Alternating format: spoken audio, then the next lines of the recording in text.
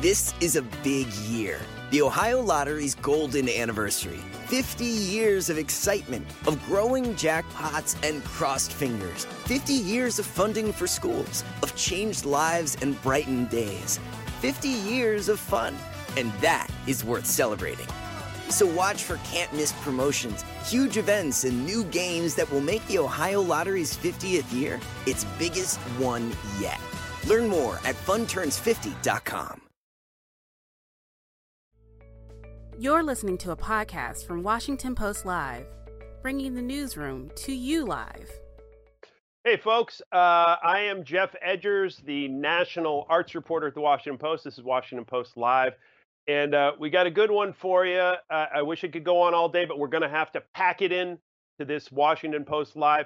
Dave Grohl, who, as you all know, because I know you're counting, 16 Grammy Awards. He's won an Emmy. I think he has a Tony. And now he has written this book, which The Storyteller, Tales of Life and Music. And I'm going to tell you, I read a lot of memoirs. I read a lot of rock memoirs, and this is a special book. It's, first of all, packed with detail and storytelling, but also it's kind of a way to live. So, Dave, welcome to the program. How are you today? Geoff, how are you? I'm good. I'm in New York City, and it's another beautiful day. Yeah, I'm in Massachusetts in this damn barn, and it's dark and rainy. But look, I read your book, and you're very modest. But this book is 374 pages long. But more than that, I just want to read one little quick passage because it, I think, sums up you and also the way we should live. You go into a famous, you go see a couple of rock stars. You're at a benefit concert for Sandy, and you see in one corner a guy whose teeth are like chiclets. I'm paraphrasing here. I don't want to read the whole book. And in the other corner, you see a guy with gray hair, deep lines, scowl, teeth that could have belonged to George Washington. And this is what you write. I decided right then and there that I would become the latter, that I would celebrate the ensuing years by embracing the toll they'd take on me, that I would aspire to become the rusted out hot rod no matter how many jump starts I might require along the way. Beautifully written, lays out everything. Thanks. I want you to start out by telling me about why you actually wrote a book. You seem busy enough. Well, last year when the pandemic hit and everything shut down, I was left with nothing to do. And I never have nothing to do. And I kind of panicked. I mean, I kind of thought, oh my God, Foo Fighters had just finished making a record. We had made videos and documentaries and things. And then I was just left sitting there. And I'm kind of creatively restless. So I'm always looking for something to do. So I started this Instagram page called Dave's True Stories with just the intention of writing these funny little anecdotal stories about crazy things that have happened to me. Maybe like not only to give me something to do, but to give the reader like maybe 4 or 5 minutes of happiness or just a giggle, you know? And as I was doing that, and I realized that the pandemic this lockdown was going to be a bit longer than expected, I thought, okay, maybe now is the time to write a book. And I had made this list of like 30 or 40 stories that I was going to use for the Instagram page. And I just handed those to a publisher and said, okay, you pick which stories you want me to write. And I started writing. I really fell in love with the process. And it was very similar to, each story is really similar to writing a song. The composition, there's like a verse, there's a chorus, there's a hook. But as I was writing these stories, it was almost like making an album. Putting them all together was not unlike sequencing an album, where as you record more and more, you realize what you are missing and where to fill out those spaces so that the sequence of the songs in an entire album makes sense. So it was just, you know, it was fun. I had a blast. Fun. That is not what people always say about writing, but you can feel it coming through in these pages. And you know, one other thing I want to quote of yours is, and I think this is another thing that makes people like you, which is there's a section where you talk about all of these different brushes with fame that you've had over the years. and you say, "I'm thankful, I'm grateful, and I take none of it for granted." Um, that I think is your philosophy as a rock star. Am I right? Yeah, well, I mean, you have to also understand that growing up in Springfield, Virginia, just outside of DC, that was not a hotbed of rock and like future rock and rollers. It was just like this little white picket fence suburban existence. And I loved music. I loved rock and roll. And I had albums and I had these posters on my walls of, you know, AC/DC and Led Zeppelin and Kiss and things like that. It seemed kind of unattainable. So it just sort of seemed like this fantasy world.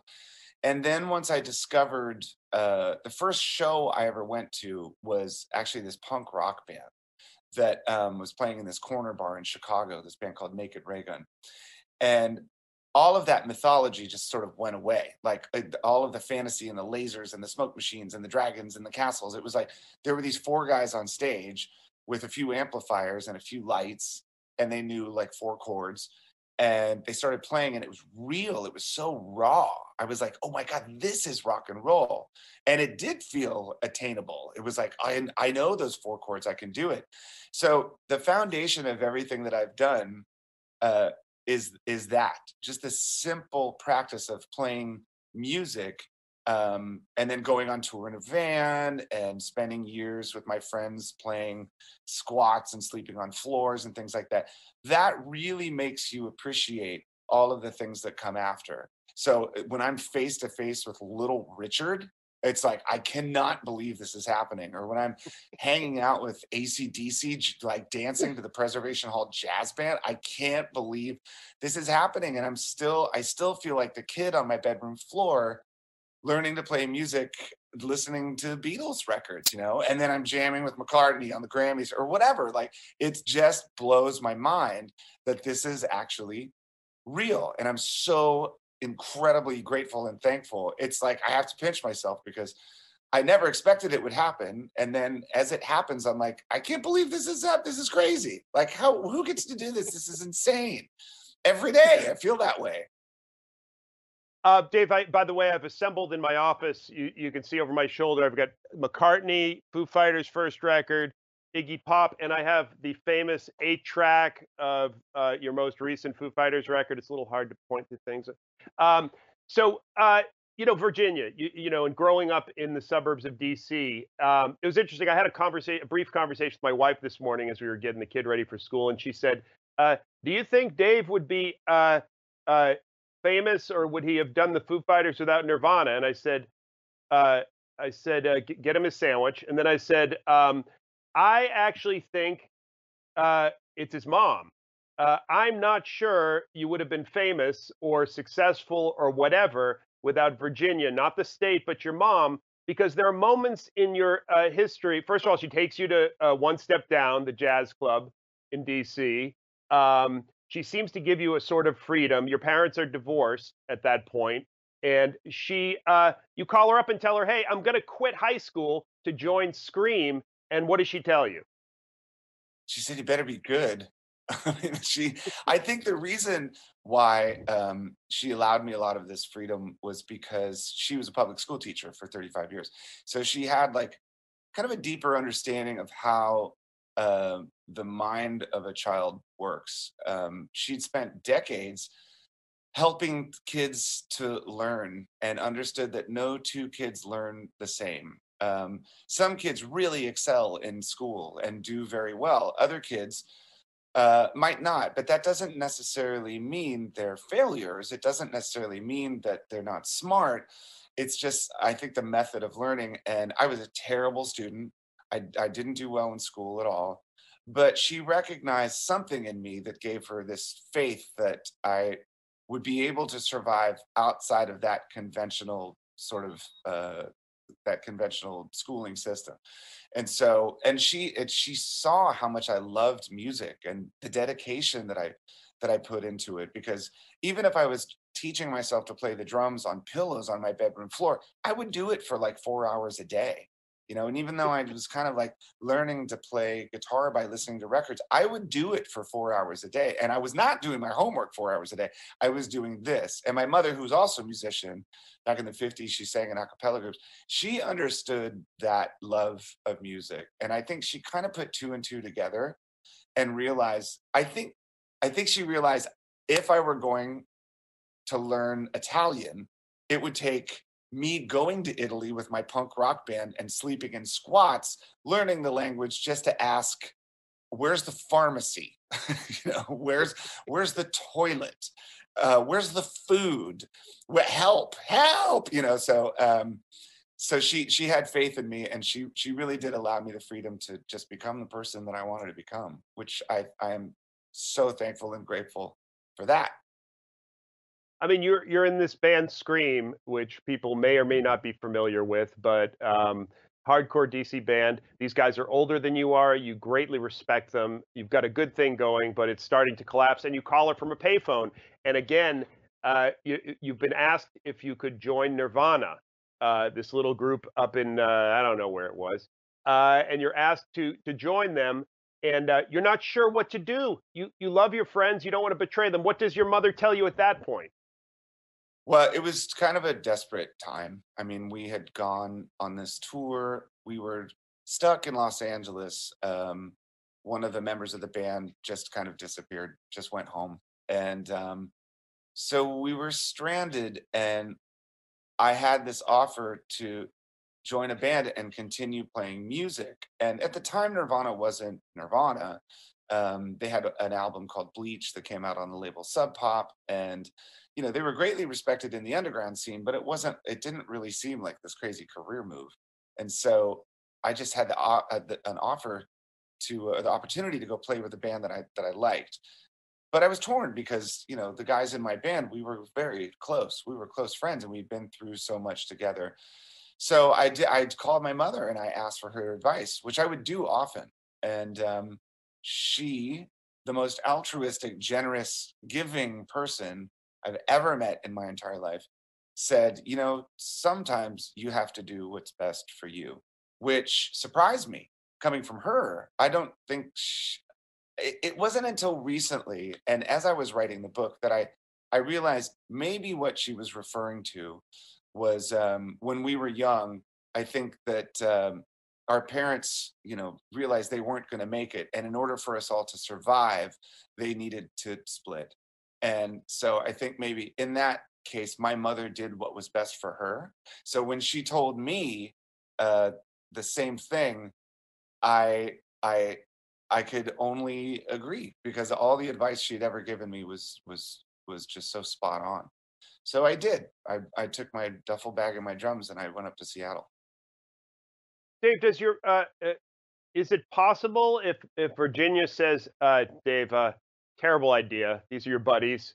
I know the corn dogs are getting tiring, but stay with Scream. Do you not join Nirvana? Is that possible? That is very possible. If my mother would have told me that, we probably wouldn't be here on Washington Post Live right now. Uh, Folks, I just want to let my bosses know that is our headline today. Because of Mom, there was a Nirvana. So Nirvana, I didn't actually even mention them in the introduction, which says something, I think. But it was interesting. My wife, again, we talk all the time, and she said, "Is there a lot about Kurt in the book?" And I said, "Well, there is stuff about Kurt, but I think there's more about his daughters. I think there's more about Jimmy." I'm not sure I gave her all that information, but that's what I was thinking. Uh, you've been very particular in how you've talked about Kurt Cobain over the years, and I'm wondering how you dealt with this. I know your book editor, Carrie Thornton, is a very tasteful, smart person, but I imagine for years people were saying, "Dave, write the Kurt Cobain book. Here's $5 billion." How did you deal with this in this situation? Well, first of all, like I said earlier, we were kind of choosing these stories not in any sort of chronological order, but by emotional relevance or importance. So obviously, um, Kurt was going to be a part of the book, in how important our time together was. So it was a pretty short period of time, from the time I joined the band to the time Nevermind came out. I mean, I think it was maybe like 4 years, or from the time I joined the band to the time the band ended, it was about 4 years. And yeah, I kind of knew what people wanted me to write. I kind of knew what people maybe expected me to write. But instead of doing that, I wanted to focus on a much broader emotional picture. And so the chapter in which I write about Kurt passing, I that was the last piece I wrote because I was kind of afraid to write it. I was like, oh God, how am I gonna say this? How am I gonna do this? How can I put this into words? And I decided to talk about grief and mourning and loss and the process of healing, and how that's different with each person that you lose, and how that's determined. Is it determined by time, or is it determined by the depth of the relationship? So, when I started writing the book, I wasn't sure. There was a part of me that hoped I had enough to write, and I kept writing and kept writing and kept writing. I finally got to maybe 300 pages, and I don't even know if I'd mentioned the Foo Fighters yet. I thought, oh my God, what am I doing? And it got to the point where Carrie was like, stop writing, stop writing, stop writing. Like, there was just too much to put in one book. So the challenge really was which stories to include. And that was difficult. But obviously, my time in Nirvana and the stuff about Kurt was very important to the story. And some of it was a pleasure to write. Some of it was really difficult. And but I think we put it all together well. You still find it hard to sit on the drums and play Nirvana songs, right? That still creates a sort of trauma for you. Well, it's different now. I mean, 25 years ago, yes, it was difficult just to sit down at the drums and play, much less play a Nirvana song. But over the years, Chris Novoselic and Pat Smear and I have gotten together a few times, and I think over time it becomes more of a celebration of that music, and like it's almost like you're paying tribute to it or honoring it. You always feel like there's something missing if you sit down and play those songs. That someone is missing. And it's funny how the muscle memory works. Just to sit down and play any song that we used to play in Nirvana, it comes back like that. I think that's how like deeply ingrained that whole experience was to all of us. But there have been a few times where we've done it, and it's bittersweet. We look at each other and we're reminded of this great music that we made, but there's someone missing. So we don't do it often, but when we do, it means a lot.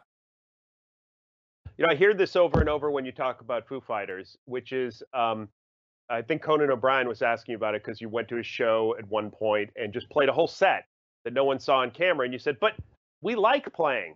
This is what we like to do." And that's the thing that's, I think, important about this group. You enjoy what you do. You love it.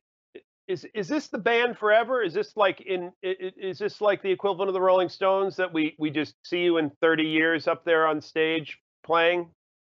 I don't know. For the longest time, when we first started the band, there was the first record, and then we thought, okay, let's do one more, and we did the second record. Then we're like, all right, let's do one more. We did another. For the first maybe 5 records, we thought, okay, let's do one more. Let's make it good. It might be our last. Let's just do one more. At some point, it changed to like your grandparents getting divorced. Like, it's just not going to happen. You know what I mean? They've been together this long. They can't get a divorce. They're in their 80s. So it's been 26 years with the Foo Fighters, and when you've been together that long, it kind of becomes more than a band.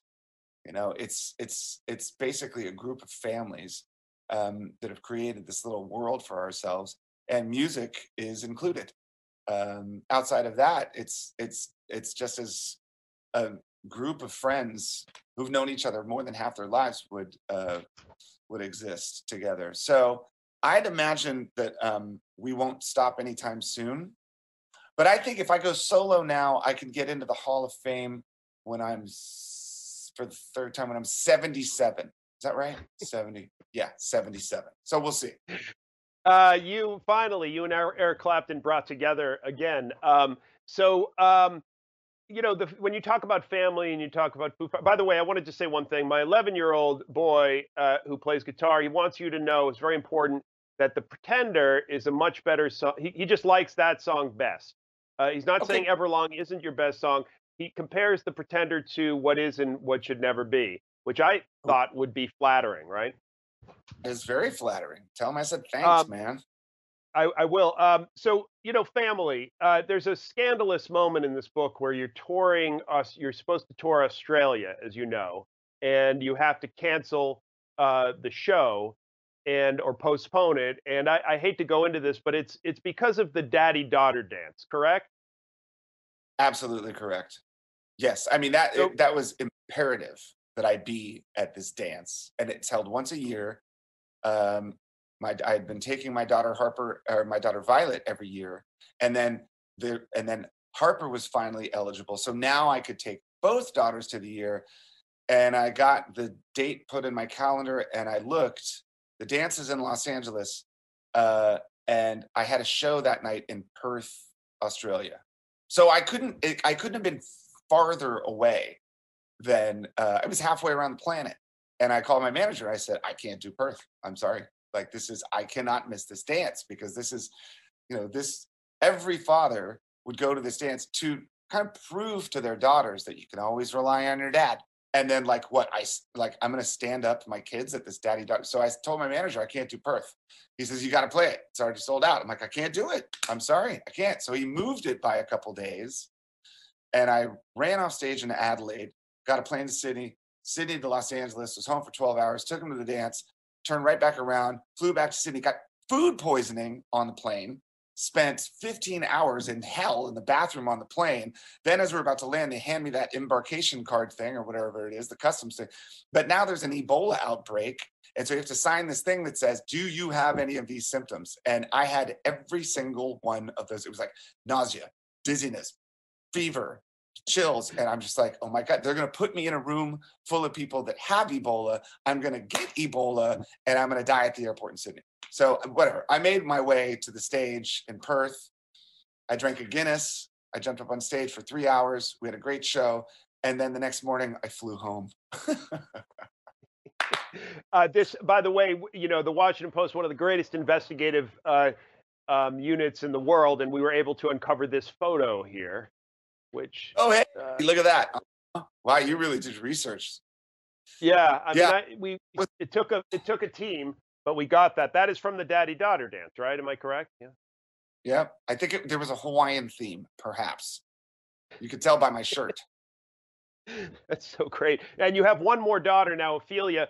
One thing that I think about with family, and you mentioned it, it's this idea that, and you were a fellow who was at one time terrified of having a family, but do they love me or do they love it? Which is what you think when you're on stage or when you're at an event as a rock star. And there's something different about family. And finding a way to negotiate that, I'm sure, as a guy who's going to be on the road so much, has been one of your main challenges in life. You seem to have figured it out. Well, I think, say you're a musician and people dig what you do. You're kind of showered with this superficial love. It's like a sugar high. It feels really good. And then it kind of just goes away and you're left feeling like, oh, was it just because I have a guitar that they, but when you become a father, that's a whole different kind of love. That's a whole different level. And in a way, it might be your first, for me, it was just like, my kids, I have such a great relationship with my kids. They're so cool. They're weird and they're quirky and funky and smart and polite and funny and creative. And we just kind of go like this. So when I'm out on the road, it's like, I can't wait to get back to that, because we have fun and it's real, and I love them very much. It's very cool. Dave, you talk about this, as you call it, the shared humanity of music and what it brought to you as a kid and what it brings to the people you play for. Obviously, we've had a tough stretch here where we've been off stage for a while. Now we're coming back. You've been very particular about requiring vaccinations of everybody on staff in the band, playing places where they require vaccinations. So, I've been obsessed with like Van Morrison and Eric Clapton and what the heck is going on with those guys. Do you want to reach out to them and just put your hands around Eric Clapton's blues-tested neck and say, hey, brother, we got to get this together. What are you doing here? As we came back to start playing shows, I really felt like we're still in the learning beginning phases of this whole thing. We're not out of the woods, and I don't think anybody's entirely figured it out. But when it comes to my band and my crew, we try to, we want to make it as safe of a place as possible to see the music, to listen to the music. So, I think different bands have different policies and they do it different ways. And we just kind of do it the way that we do it, the way that we hope keeps everyone safe. And I hope that we can continue to do that. And I also hope that someday this whole thing just kind of, that we learn how to do it together. I mean, that's what's important. When I talk about live music, it's that communal energy. I wrote a piece about this last year, about the return of live music and what it is about live music that human beings need. And ultimately, it's those moments where we're all together in chorus and singing, that tangible, communal, human element of live performance. It's what reminds us that we're not alone. So however we can do that safely, I think we should continue down that path. Dave Grohl, I would love to talk to you for 6 or 8 hours, but the people here are telling me it's over. This book is a wonderful, wonderful book. I really hope AC/DC in a bar with Paul McCartney. Just go. And folks, for upcoming programs, go to WashingtonPostLive.com. Dave, thank you so much for being here, and good luck on the remainder of this tour. Good to see you, Geoff. We'll see you around, man. Thanks, folks, for coming, and we'll see you next time. I'm Geoff Edgers. Thanks for listening. For more information on our upcoming programs, go to WashingtonPostLive.com. This is a big year. The Ohio Lottery's golden anniversary. 50 years of excitement, of growing jackpots and crossed fingers. 50 years of funding for schools, of changed lives and brightened days. 50 years of fun, and that is worth celebrating. So watch for can't-miss promotions, huge events, and new games that will make the Ohio Lottery's 50th year its biggest one yet. Learn more at funturns50.com.